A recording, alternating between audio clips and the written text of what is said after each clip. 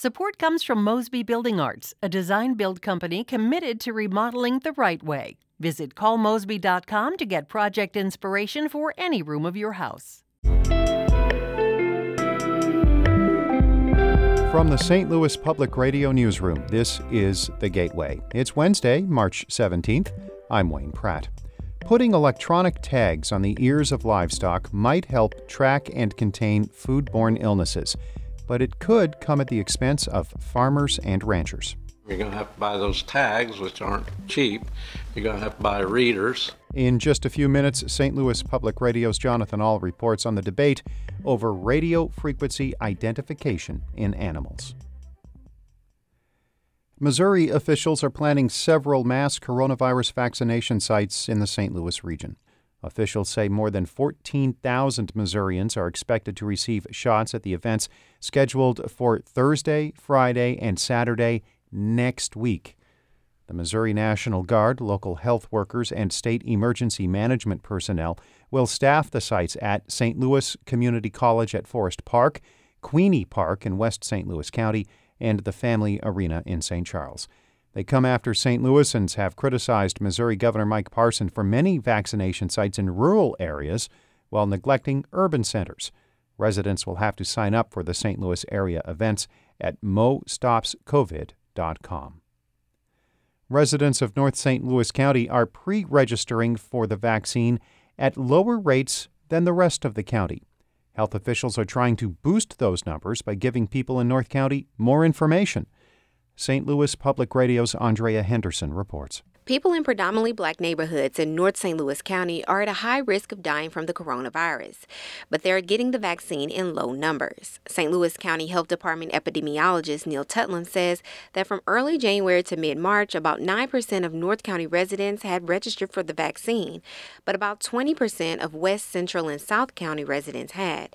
Tutland says people in North County have pre-existing conditions that can be aggravated by the virus, and registering can help save lives. If the vaccine can help stop you from having this bad experience, then it is a good reason to take the vaccine. Tutland says the county plans to take vaccine information directly into North County neighborhoods to convince more people to register. I'm Andrea Henderson, St. Louis Public Radio. Illinois may be close to relaxing more COVID-19 restrictions. Governor J.B. Pritzker might announce a new reopening plan this week, citing more vaccinations and decreasing COVID-19 positivity rates. The St. Louis County Police Department says a controversial partnership with the St. Louis Department is reducing crime in Jennings.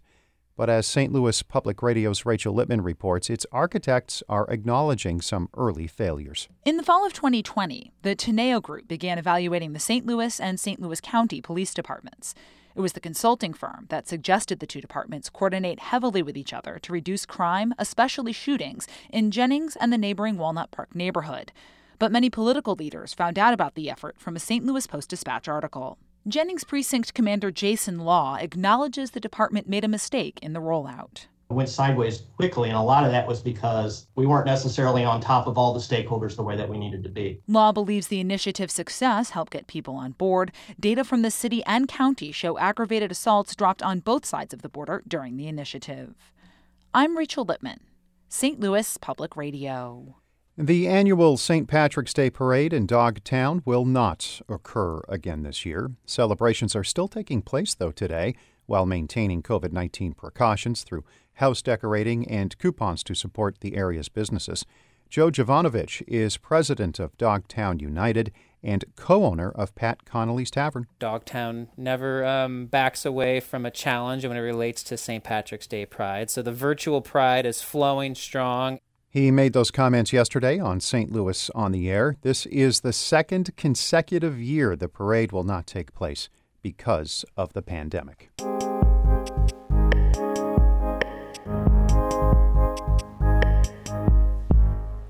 In Europe, electronic car tags are put on livestock to track animals from birth to market. While supporters say the technology helps prevent and contain foodborne illnesses, adopting it in the U.S. is meeting resistance. As St. Louis Public Radio's Jonathan Ahl reports, it's creating a rift in the agriculture community. The U.S. Department of Agriculture is supporting the idea of using radio frequency identification, or RFID tags, to track cattle that cross state lines.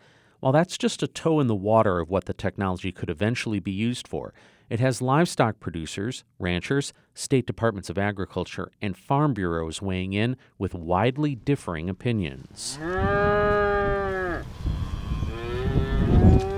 Darvin Bentledge is tending to some of his cows on a very windy day on his southwest Missouri farm. He's an independent producer and says it seems like every year prices go up, feed, transportation, medical care, while meat prices don't always respond in kind. He says he's opposed to being forced to buy RFID tags for his animals. Purchasing extra equipment, you're going to have to spend more time. You're going to have to buy those tags, which aren't cheap. You're going to have to buy readers. The U.S. Cattlemen's Association official position is supportive of RFID tags, but they're also quick to point out concerns, including limiting who would have access to the data they collect. Dwight Keller is a rancher in North Dakota and the Cattlemen's Health Committee chair. Keller says the metal clips with ID numbers currently in use are adequate and cheaper. If it serves the same purpose, and let them use either or, and it will sort itself out with time, and it would also give producers a chance to get familiar with it. Keller chooses to use RFID chips on his animals, but says it should be a choice, at least for now. He says the chips save him time and money in managing his herd. But even that is a point of contention in the RFID debate. Can that technology actually keep up with the speed of commerce? Garrett Hawkins is the president of the Missouri Farm Bureau. He says there needs to be more proof that adopting the technology is effective in quickly scanning animals and uploading information to where it needs to be.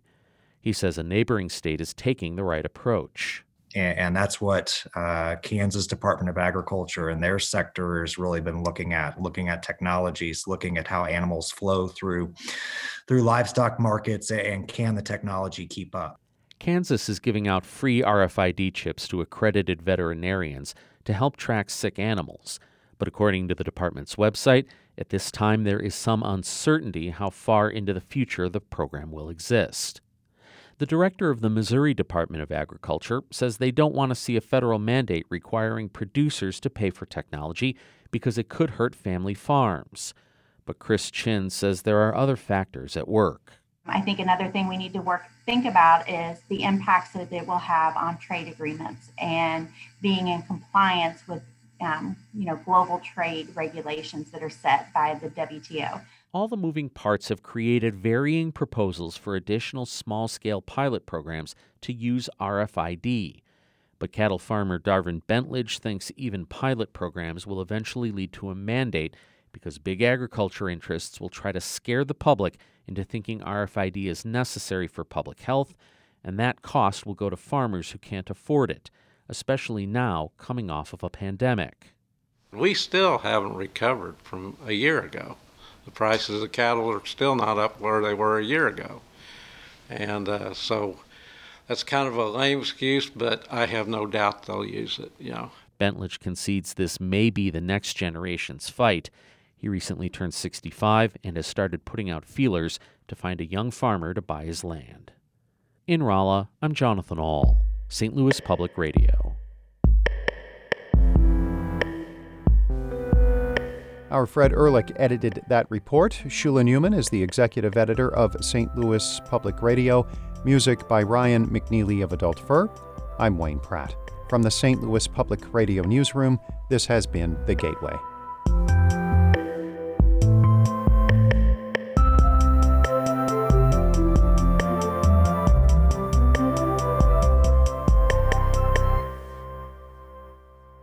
Support comes from the Missouri Forest Products Association, providing more than 41,000 jobs in the production of wood pallets, railroad ties, white oak barrels, hardwood floors, and more. Details at choosewood.com.